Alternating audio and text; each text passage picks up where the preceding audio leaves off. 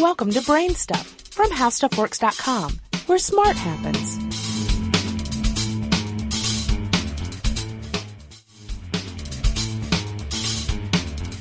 Hi, I'm Marshall Brain.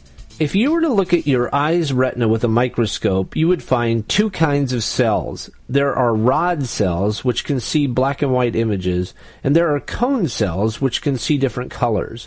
There are actually three types of cone cells, which are sensitive to three different colors of light. Some people are born without any working cone cells. These people are completely colorblind. All they can see are images in black and white, like a black and white movie. This condition is very rare, though. Much more common is a genetic problem that causes red-green color blindness.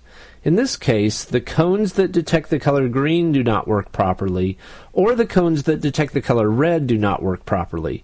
The colors red and green look very similar, and the color purple looks bluish.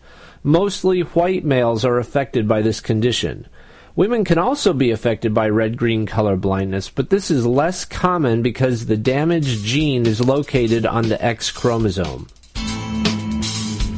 Be sure to check out our new video podcast, Stuff from the Future. Join How Stuff Works staff as we explore the most promising and perplexing possibilities of tomorrow. The How Stuff Works iPhone app has arrived. Download it today on iTunes.